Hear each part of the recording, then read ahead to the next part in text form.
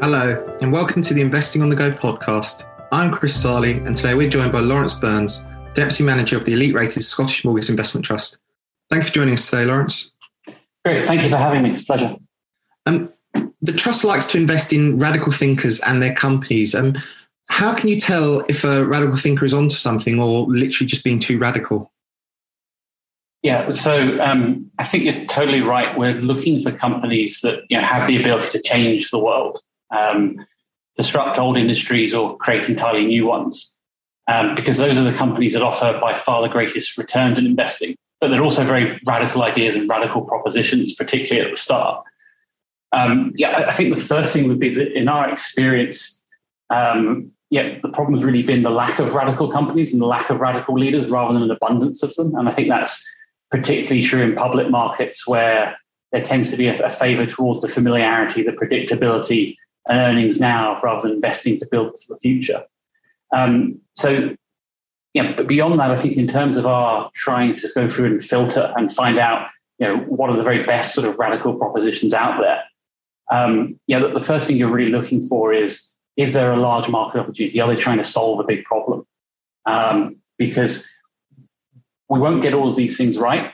And so where we're investing, we want to sort of feel there's an ability to make a 10, 15 or 20 times return on our money so that even as some of them inevitably don't work out, we only need one or two to really work to do our clients and our shareholders a good job. I think the other things you look for in terms of that filtering, they tend to be things such as, what external validation can you get of the business? Do they have large customer contracts with governments, with consumers, with other businesses? And what sort of team have they built around them? To give you one example, a few weeks ago, I was in Germany visiting one of our holdings, Lilium. Lilium make electric flying jets, effectively, or electric flying taxis. So that's a pretty radical proposition. But I think what's helpful is, they've had their work sort of peer reviewed by the Whittle Laboratory in the UK that's sort of shown that the mathematics of what they're trying to do add up, albeit at the edge of current technologies today. They've got a chairman that was previously CEO of Airbus, which I think adds huge credibility to what they're trying to do in electrifying aviation. And, we met some of their engineers who have spent 30 years at places like Airbus and Rolls-Royce. And so they've left pretty comfy jobs to go and try and help them build something pretty radical. And I think that says a lot as to, the quality of the proposition they're trying to do there. So I think it's just stuff like that we're looking for. Is the opportunity genuinely big enough? And, do they have points of validation one can look for? I wanted to touch on another example that's been given recently is Tim Ellis, the CEO of Relativity Space and using 3D printers to make space rockets. Very interesting. Could you maybe tell us more about that, please? Yeah, so I suppose as we started with radical, the radical tagline here is Musk is looking to send the first people to Mars. Tim Ellis is looking to put the very first factory on Mars. The immediate opportunities, he says, is 3D printing space rockets, lowering the cost of access to space for satellites, for communication, for internet, and so on, which all have, I think, very meaningful impacts on the ground. But I think beyond that, as they develop the 3D printing tools for rockets and as they get feedback and data, there's also that possibility that over time, what they're building can be used to change how we manufacture broader things in other industries. I mean, aerospace beyond rockets is one example. But then in addition to that, it's in the very long run, could a lot of the technology they're developing here be used more broadly to change how we manufacture things? And that becomes a very radical proposition. Even if it is starting with space rockets, it becomes more radical still. You mentioned Elon Musk there, and obviously another favourite in the portfolio is Tesla, which you backed early. Have you actually met the man himself, and what gave you the conviction in the company before everyone else? So I think in general terms, we're very privileged to be in a position where, because of scale and long-term reputation as being genuine long-term holders, that we do get access to people like Musk. So Tom and James, I think I've met him several times in person. I've met other founders in the Scottish Mortgage portfolio, such as Jack Ma of Alibaba. And I think for us, it's almost a competitive advantage getting that access.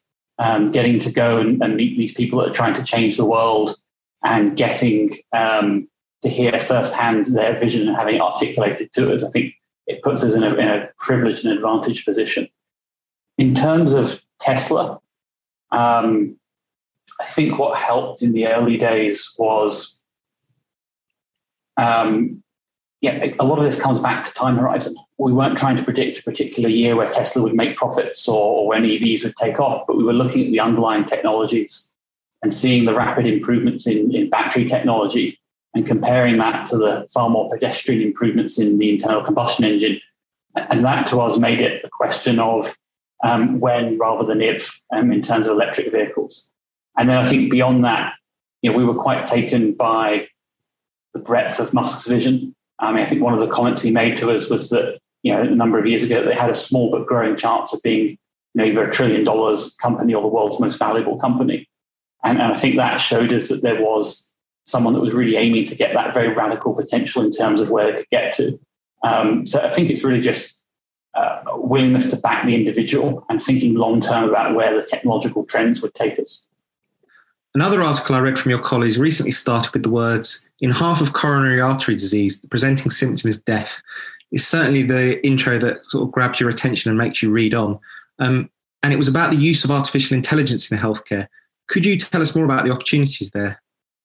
Yeah, so, I think if you look at the last 20 years, you've seen computer technology, which is improving at a sort of exponential pace, really transform a number of industries. Mostly sort of retail, media, and advertising. And that's given rise to some of the consumer internet giants we have today. But I think what we're finding really exciting is we're seeing that computing technology and improvements being applied to a broader range of industries. And one of them in particular is healthcare. In many ways, the foundation of this, or one of the foundations of this, is the improvements in genomic sequencing. So genomic sequencing gives us huge amounts of biological data and insights. In 1990, they tried to sequence the first human genome. It took them 13 years and cost $2.7 billion. Today, because of those improvements in processing and data storage, you can do the same thing for under $300 in about a day. And what we're seeing is companies that are having access to more data than ever before. So one of our holdings, Recursion, for example, would tell us that humans understand about 2 to 3% of biology. So that's how far we've got in 70-odd thousand years. But they're now seeing that learning curve accelerate. And in their case, they're running millions of experiments. They're getting huge amounts of data. And then they're having machines go through that data and spot patterns. And those patterns are in turn teaching them actually about biology. They're saying, look, there's certain processes and rules of biology that exist that we haven't really spotted before. We've been able, with this huge amount of data and calling through it with machine learning, to really spot these at an incredible rate. And so I think in lots of different areas within healthcare, you're seeing the pace of change and what's possible accelerate. And healthcare has been an area where costs have only gone up over the last few decades. And so as we see those levels of improvements driven by technology which themselves are improving, I think that gives us real excitement as to our opportunity set. And then I think on a more human level basis, as wonderful as it is to get packages delivered next day or same day by Amazon, I think if we can start curing some rather terrible diseases, that's even more profound. We've talked about 3 or 4 of the stocks so far. Could you maybe tell us about one in your portfolio that's your favorite and why? Yeah. Again, I think we're always spoilt for choice with the different companies we own, but perhaps keeping on to that theme of healthcare. Moderna is now our largest holding, and I think it embodies some of that, computing technology and digital mindset being applied in the healthcare space. I think what's interesting about it is, we're all very well aware that, Moderna's played a leading role in helping us exit a global pandemic with its COVID vaccine based on mRNA technology. But I think where our interest really lies is that experience with COVID has helped them validate their technology platform and scale up their infrastructure, and gives them the opportunity to apply that technology platform to a far broader range of ailments.